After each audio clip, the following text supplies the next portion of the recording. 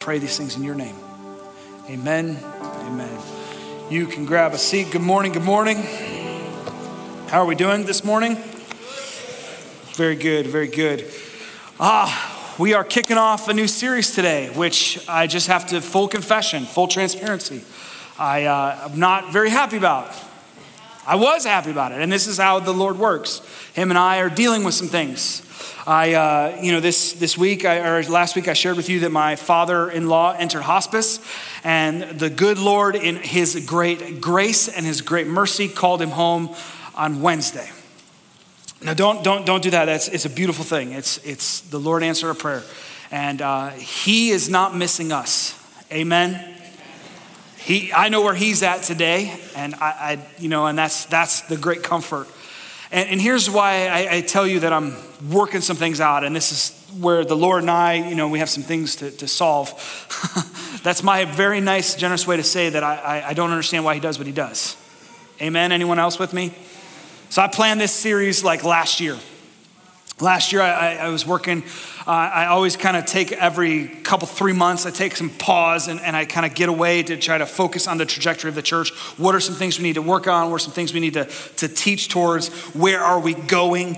And so then that kind of brought that to our team, and we kind of cemented it in January. I went to design in January. And so I tell you all that because the Lord is funny. As here we are, we finished Revelations, and then over the next 4 weeks, we're going to be talking about this topic called emotions, which we all have some. And this is what I think is funny is the next 4 weeks, we're going to talk about today, we're going to talk about being angry, or more specifically, being angry at God. Next week, we're going to talk about staying strong. Then we're going to talk about grief, and then regret.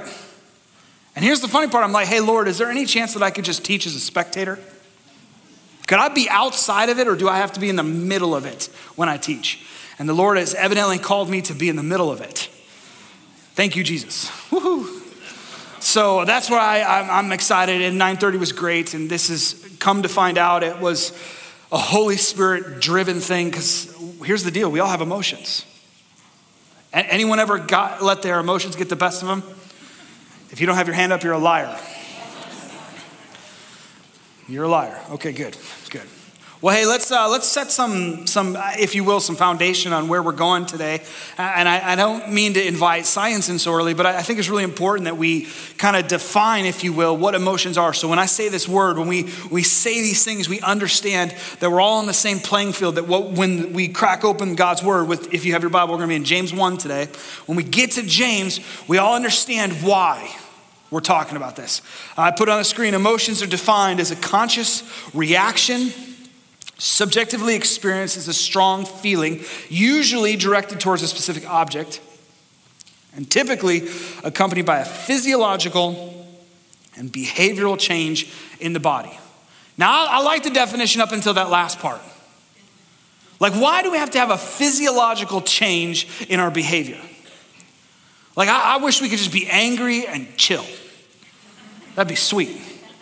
But it typically doesn't work that way. And so here's what I know about emotions, okay? Just again, setting the stage. We're all in this together. Number one, we all have them. Number two, we have all let them get the best of us. Amen? Yet, we all have a responsibility to control them. And last but not least, our ability, this is crazy, our ability to share the gospel hinges on our ability to deal with them. Whoa. Our emotions are these amazing things that I wish we didn't have sometimes. I think sometimes emotions, we wish we didn't need them, but yet God gave them to us. It's part of this created order. So there's something in our emotions and the wild swing from the good high highs to the low lows and how we respond that God is working with us. And so here's the goal over the next 4 weeks. I want to process our emotion. How do we do that? Speak to that. I want to speak to how we respond to our emotion. And last but not least, and I didn't really realize it until now, I want to ensure that we use our emotion for God's glory. And that's hard. That's hard. Now, to help me do this, I'm going to kind of take a risk here, if that's all right. I grew up in a generation where we created a playlist for everything. Right? Case in point, I don't know many people who can work out to "It Is Well." Our generation literally has a playlist for everything. We have a playlist for when we have a bad day at work and we're driving home. We have a playlist for when we have a good day and we're driving home. We have a playlist for when we don't know what to say to our significant other or our spouse, and so we just send them a playlist because the songs do better than our own words. And it's fascinating. Anyone else playlister? Okay, good. We got a playlist for everything. And it's funny to watch the generation behind us start to grab hold of that. My son, he got an Alexa Kids for Christmas. Now, it's really important that you know that, because if you don't know that key detail, I'm a horrible parent and you should probably call CPS on me, okay? But he's got a Kids Alexa, which is a really cool thing. It's like an Alexa, but it filters everything. It's almost like an artificial intelligent parent. How sweet is that? And so he's got this because he needs music in his room. So the other day, speaking of emotions, I asked my son, hey, would you clean your room? And of course, he has an emotional undoing. And it goes in circles. It always starts with an emotional response, crazy, elusive behavior. Then he goes to his room, he processes it, and then he kind of dials in and he starts working. So it's at that point that I go in and check on him, and I walk into him joyfully cleaning his room to let the bodies hit the floor. Which, couple things, there is a Kids Bop version. Did not know why that was needed. Number two, do not know how he found this song or knows this song, but here he is picking up his clothes and his Nerf darts to let the bodies hit the floor. And every once in a while he's like, let the bodies, and I'm like, you're 5, man. Like, playlists for everything that help us deal with our emotions. And so I tell you all that because I have prepared, if you will, a track with each of these weeks. And so what I'm about to share with you is a song to help us set the tone today. Our team created a music video to kind of go along with it. It's really important that you understand it's not like an acting music video, it's a lyric video, because the depth of these lyrics are extremely deep. And at 9:30, it didn't work. So it's a gamble as to if it's gonna work. So just hold on, okay? But before I get into that, I wanna tell you that today we're talking about anger. More specifically, we're talking about what do we do when we're angry at God? And here's why we're talking about it. Years ago, I had to do a funeral. It was actually my first funeral. I was living out in Montana, and a 14-year-old girl decided that she was gonna take her mom's car and go see her friend. And in Montana, it is the wild, wild west. So people don't just drive down the street. She drove several hours away. In that, she hit a gravel, spun out, wrecked her car, and it took her life. It was horrible. And it was my first funeral, and I will tell you, the funeral was easy in comparison to having to talk to her mother. And here's this mom who wore her heart on the sleeve. And I remember this conversation that I had with her mother. Her mother's name was Tracy, and I said, Tracy, you're taking all of this too well. Like, everything's sunny, everything's smiling, like everything's just yes. Like, are you processing your emotions? And I had to ask her multiple ways and multiple times to see if I could get it out of her. But ultimately, she finally broke down and she said, no, I am not. And I said, why not? And she said, because I'm so angry at God, I can't go to him yet. And I was so perplexed by this statement. And I told her this statement, and I hope that you hear my heart. And I'm telling it to you. I stand behind it. I think biblically I stand behind it. Theologically I stand behind it. In every aspect I stand behind it. If we can't go to God with our emotions because we are afraid he can't handle them, then he isn't God. If we can't go to God with our frustration and maybe words we wouldn't say in church, maybe feelings we would be embarrassed if other people knew, if we can't go to God fully transparent, then he's not God. And I tell you that because I don't want the polished thing. I don't want people to believe that you can't be angry at God and you have to somehow work it out yourself, put on a mask just so you can go to the creator and sustainer who created these emotions and gave them to you.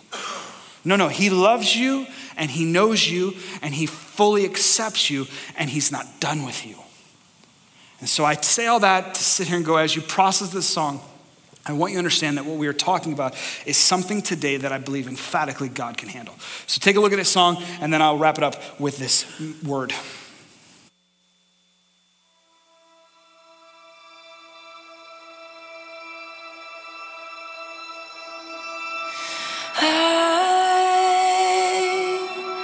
All I'm hearing is white noise. All I'm feeling is salt in the wound.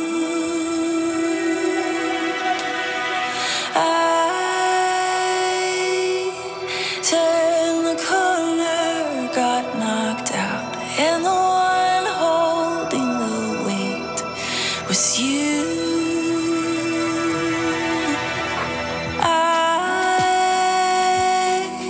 Saw the one lost coming, but the others have left me in shock.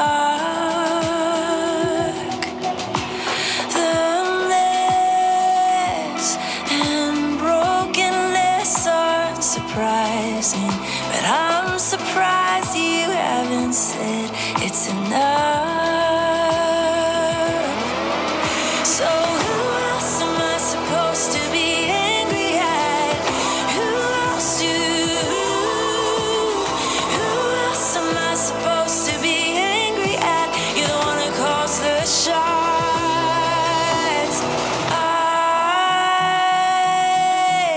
wanna wrestle till I feel blessed, or at least until all this is renamed.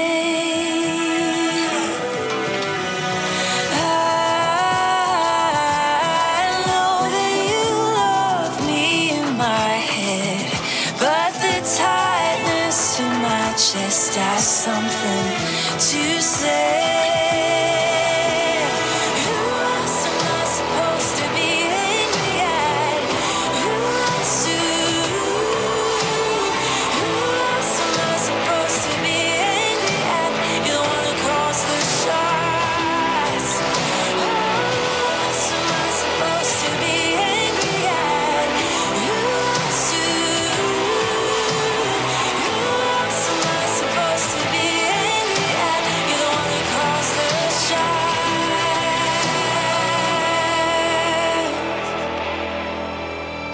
I don't wanna band-aid. It's so hard to even pray. I don't want you to go away, but I wish you would explain. I wish you would explain.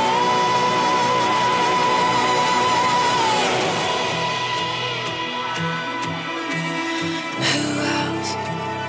Who else?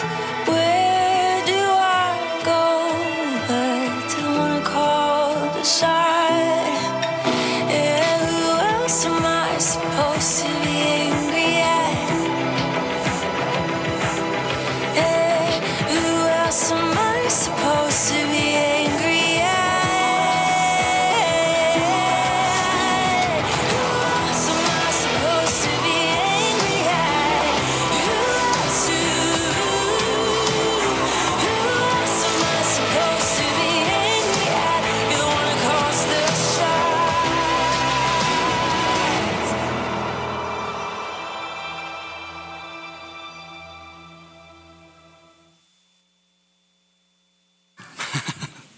You know, my daughter, she's at this age where she said, "Hey, Dad, what are you teaching on today?" And I said, anger with God. She's 10, and she says, you could be angry at God? And I said, yeah, you can. And she said, I am. I said, really, what are you angry at? She's like, I'm angry that he took Grandpa. And I say that because here's my daughter at 10, and just after the 9:30, the amount of people I talked to in their 40s, 50s, and 60s who still to this day didn't understand or believe that you could be angry at God. And so really where we're going to go is, how do we deal with this process this, respond to this in the most biblically accurate way. And so for that, thank you that Scripture is going to answer that for us. It's found in the book of James. And before I get to the verse that I want to teach from today, I just want to set this foundation. This is found in James 1 and 2. It says, "Count it all joy, my brothers, when," not if, but when. I don't know why we have sold such a false gospel when it comes to salvation, that when you get saved, everything is going to be beautiful, rosy, and you're never going to suffer.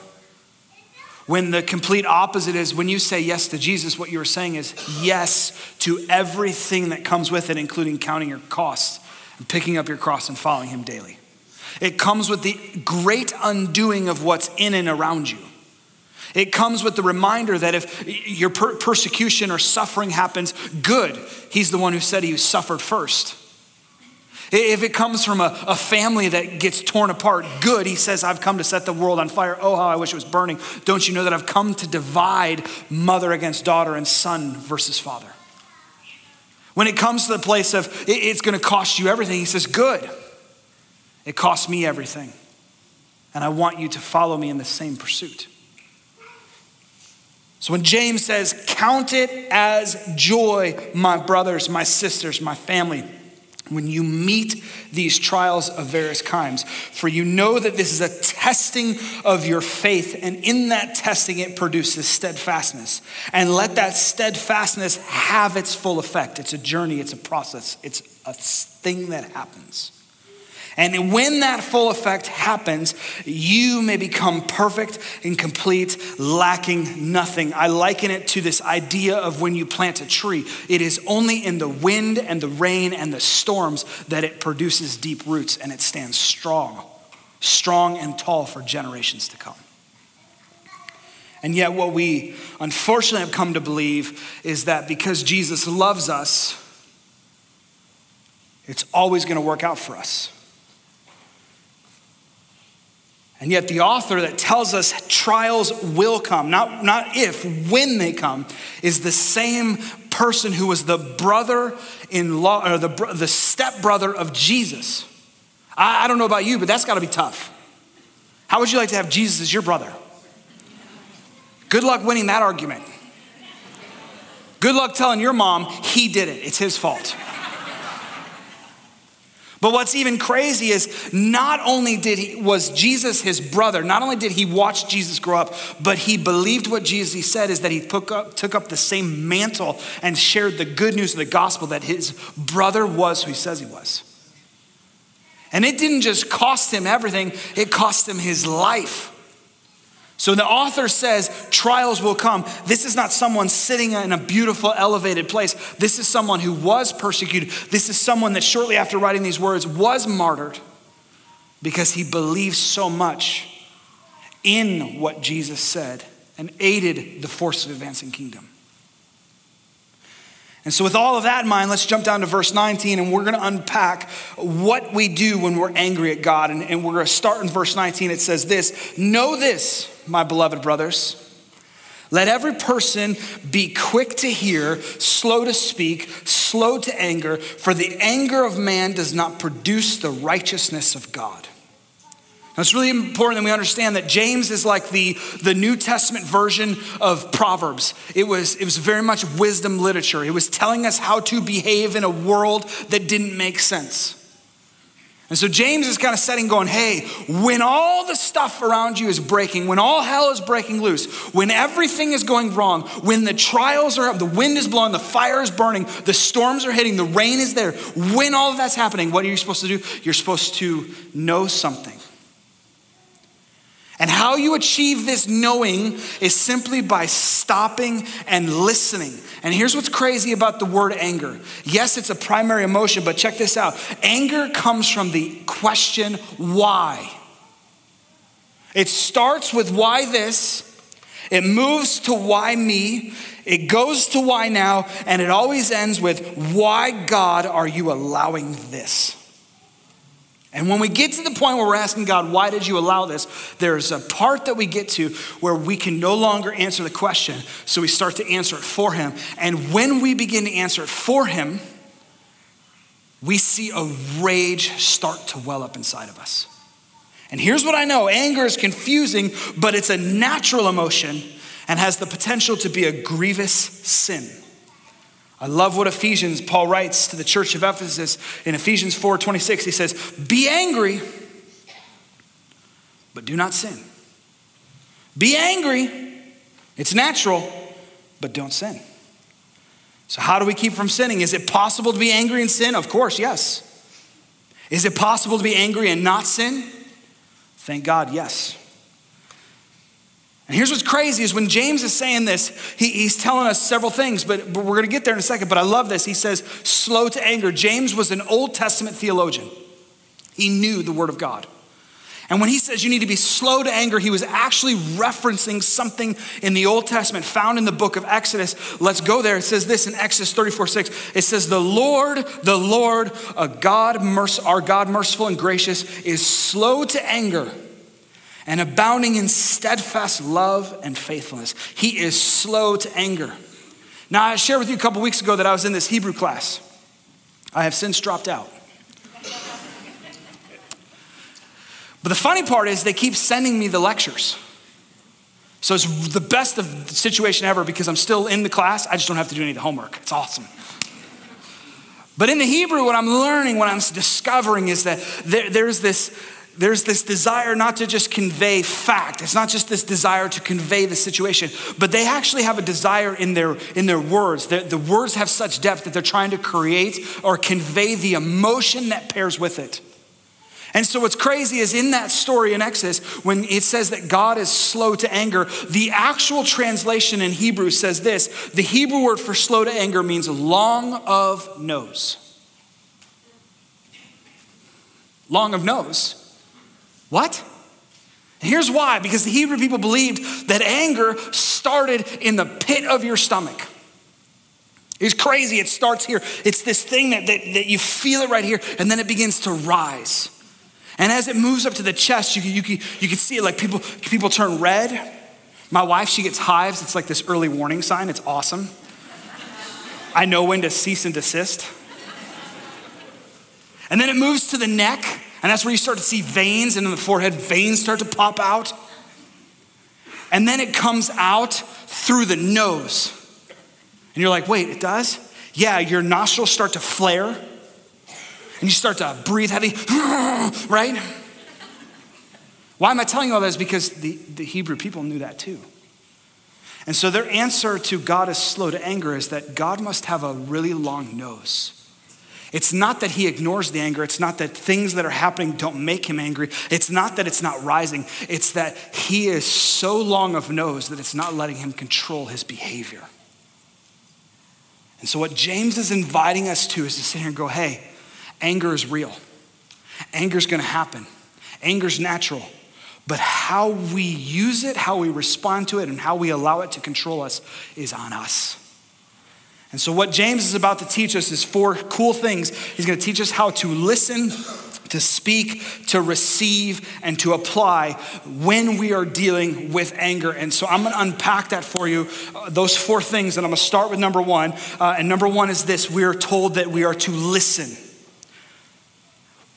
Know this, my brothers, let every person be quick to hear. Quick to hear. What the author is saying is we must listen for God in our emotions and speak God's word to our emotions. And I love this because many of us that are it's all about me mindset, we read this and we go, okay, I got you, Pastor. We're supposed to not talk first. We're supposed to hear everyone's opinion. And I don't think that's what James is saying. In fact, I know that's not what he's saying. What he's saying is when the world and all of hell is breaking loose, when you are not in control, do you know what seems to become louder than anything else? Our emotions. It's amazing. I see it in my kids all the time. When I say something they don't like, they get so overwhelmed with emotion that they respond to it. I'm like, whoa, let's slow down. Let's talk about it. They can't talk right now. They're off their rockers. My wife too. She's like, I just need to calm down. I'm like, yeah, you do. I'll give you some time. But here's what's crazy is when we are enraged, when we're feeling this emotional response, when there is this physiological response to our body, what I do know is that what we're thinking, what we're feeling becomes louder than anything else. And what James is inviting us to do is he's saying, no, listen to it. Listen to its source. Listen to where it's coming from. Listen to your God, for God and your emotions. And then we have to do something crazy. We have to speak to them, which is number 2. We have to speak. Now again, our all about me mindset is saying, no, Pastor. James is telling us after we listen, then we could speak to our problem. No, that's not what he's saying. He's saying is that we have to speak over our emotions.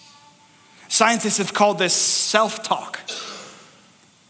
Numerous studies have indicated that all of us deal with this thing called self-talk. You don't believe me? How much do you have to convince yourself to go work out? When someone brings donuts in the office and you walk by it, do you just like, no, I'm good? Or do you have a whole conversation of why you don't need another donut? Our entire emotional operating system is derived out of our self-talk, this conversation that we have with ourself. Scientists say this, our self-talk is the way that we talk to ourselves. It's our inner voice. You might not be aware that you're doing it, but it almost certainly are. The inner voice combines conscious thoughts with an inbuilt belief and biases to create an internal monologue throughout the day. Self-talk is so important. Get this. This is what science has discovered. This is what they tell you is that when you just change your self-talk to have a bent that is positive and not negative, look what happens. Research shows that positive self-talk can improve your self-esteem. It can improve your self-management, your well-being. It can reduce any symptoms of depression, anxiety, and personality disorders. It can improve your body image. It can help treat people with eating disorders. It can reduce your risk of self-harm and suicide. It can make you feel more in control of your life. It can help you with your chronic pain. That's crazy. It can motivate you to overcome obstacles. It can help you calm down. Now, I shared this a couple of weeks ago with a buddy of mine, and here's what I learned. No one in the history of saying calm down has ever calmed down. What's amazing to me is science says, oh, wow, self-talk is real. And then they say, hey, if you're just positive, like, you deserve this. You go, girl. You go, man. You got this. All of a sudden, our life gets better. But I don't know if when someone tells me to calm down, do I calm down? No. So when I tell myself to calm down, that's probably not going to work either. Why am I telling you this? Is because what James is inviting us is he's saying, hey, you have to listen to the source and you don't have to go run and speak to everyone else. You have to speak to yourself. Well, what are you supposed to speak to yourself? You're just supposed to be nice to yourself? No, there's so much more that you're supposed to say. That's why the verse isn't done. He goes on, he says, therefore put away the filthiness and the rampant wickedness and receive with meekness the implanted word, which is able to save your souls. What is the implanted word? What are we receiving? I love what Paul says in 1 Thessalonians 2. He says this, when you received the word of God, which you heard from us, you accepted it not as the word of men, but for what it really is, the word of God, which is at work in believers. James is saying, hey, you have to listen to the source of it, and then you have to begin to tell yourself, what does the word of God say? Because here's what I know. No one has ever made a good decision operating out of their feelings. No one has made a proud decision when we do everything out of our feelings and our emotions.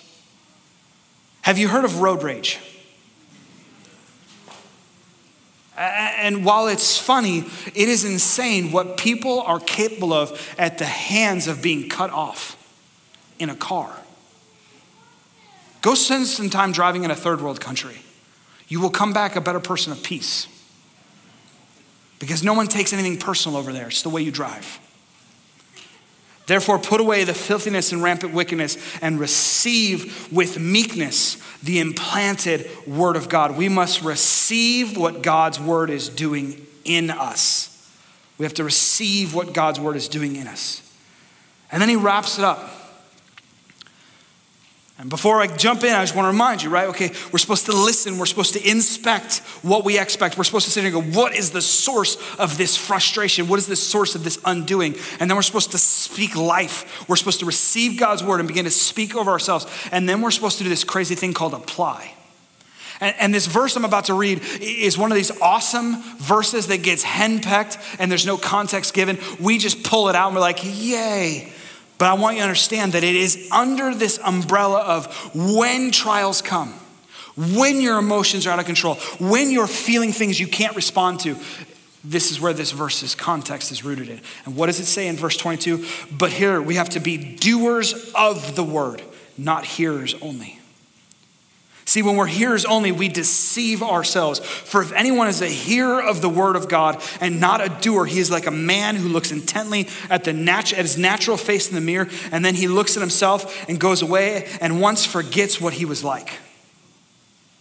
It's like, hey, God says that, I got to pick up my cross, that he's not in control, that it rains on the just and the unjust, that God is responsive and he responds, and we're supposed to pray and we're supposed to count all of our trials as a blessing. We're supposed to grow steadfast. We're supposed to grow deep roots. We're supposed to bear much fruit. But guess what? If the world hates you, good, it hated him first.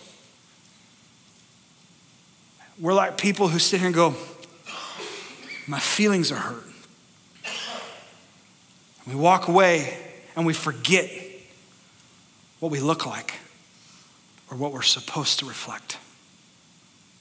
We forget that the world doesn't revolve around us.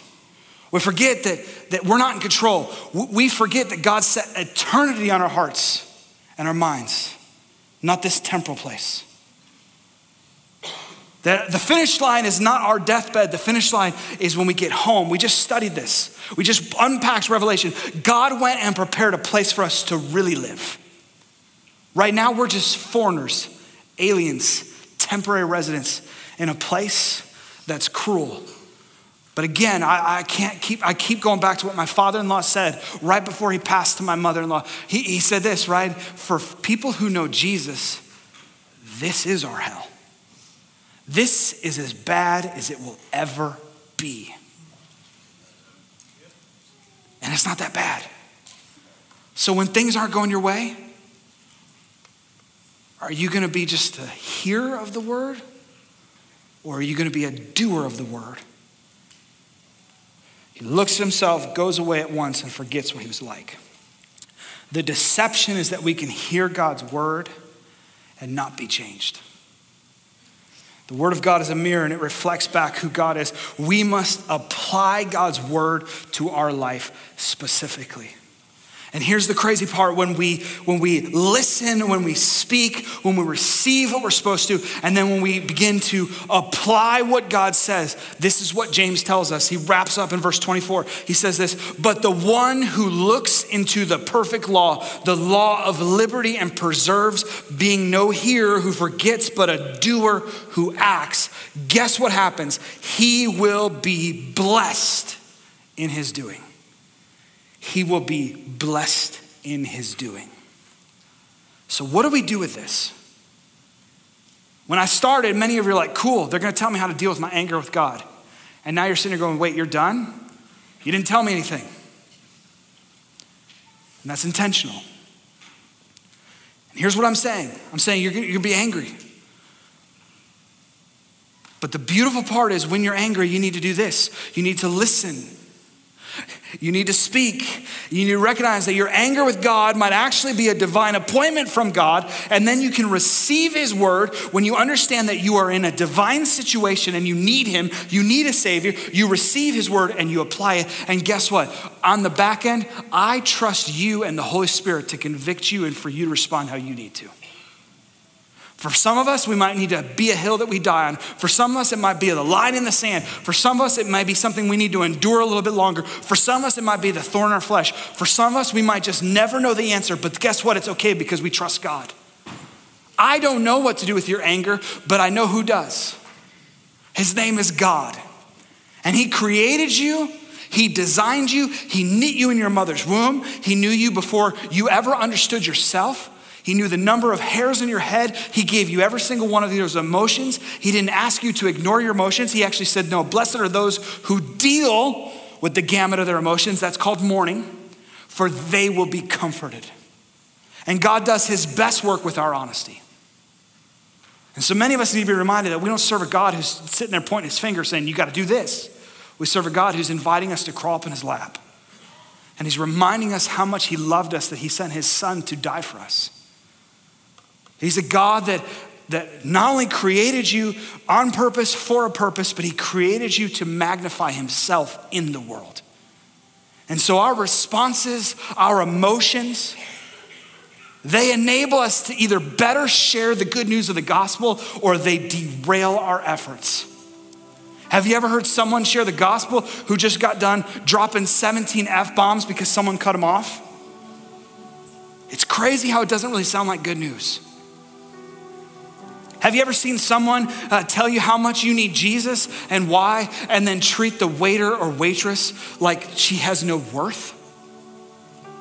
Have you ever had someone say, hey, you got to trust God, you got to read his word, and then all they do is complain about their situation, how it isn't going well for them? It's amazing how we derail the good news of gospel because we allow our emotions to get the best of us. And yet the reminder is in your pain, in your frustration, in your ultimate reality that you don't know why this is happening, and you want God to answer your why, I would remind you of who else are you supposed to be angry at? Go to the source. Go to the source and listen and speak and receive and apply. And what I know is the promise on the back end is what James says when he says, listen, the one who does these things, the one who operates this way, he will be blessed in his doings. I want us to be a blessed people. I want us to be people that can take the chaos of life and not have to know everything. Why? Because we know the one who holds it all together. We serve the God who can redeem all things. We serve the God who can reconcile all things. And we also serve the God who said, hey, this is not the end. Heaven is the end. The new earth, my new creation, the place that I am preparing for you, that is the end. And so not everything is going to be answered here. Not everything is going to be righted here. But everything will be made right on his terms, in his house, for the season that we were created for. The season of eternity with him, where there's no more pain, no more suffering, and no more hurt. So who else are you going to be angry at but the great waymaker, who even when we don't feel like it, he's working. Even when we can't see it, he's working.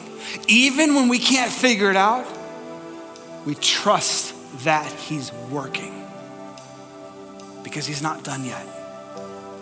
He's not done yet. And if there's breath in our lungs, neither are we. So let's keep working it out. Let's keep trusting the one who holds it all together.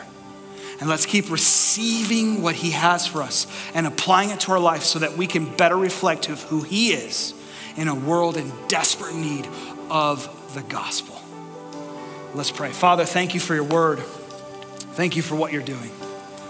God, thank you that even when we don't know, you can be trusted. Even when we can't see it, you can be trusted. Even when we don't feel it, you can be trusted. And so God, I pray that we would trust you now. I pray that whatever we're confronting, whatever we're feeling, we'd begin to submit those feelings unto your word. We would be transformed and renewed by the peace of being living sacrifices, by the peace that this is not our home, that we are foreigners, we are aliens, we're here, temporary residents, that God, you're going to make everything right. And what you're preparing is far better than what we could ever ask or imagine. So Father, we give you this time now. And as we process this, as we declare it, I pray that we carry it out of here with a hope and a confidence that changes others. We give all this to you for your glory and your will and your purpose. To the great way maker we say, amen, amen. Would you stand as we declare this song?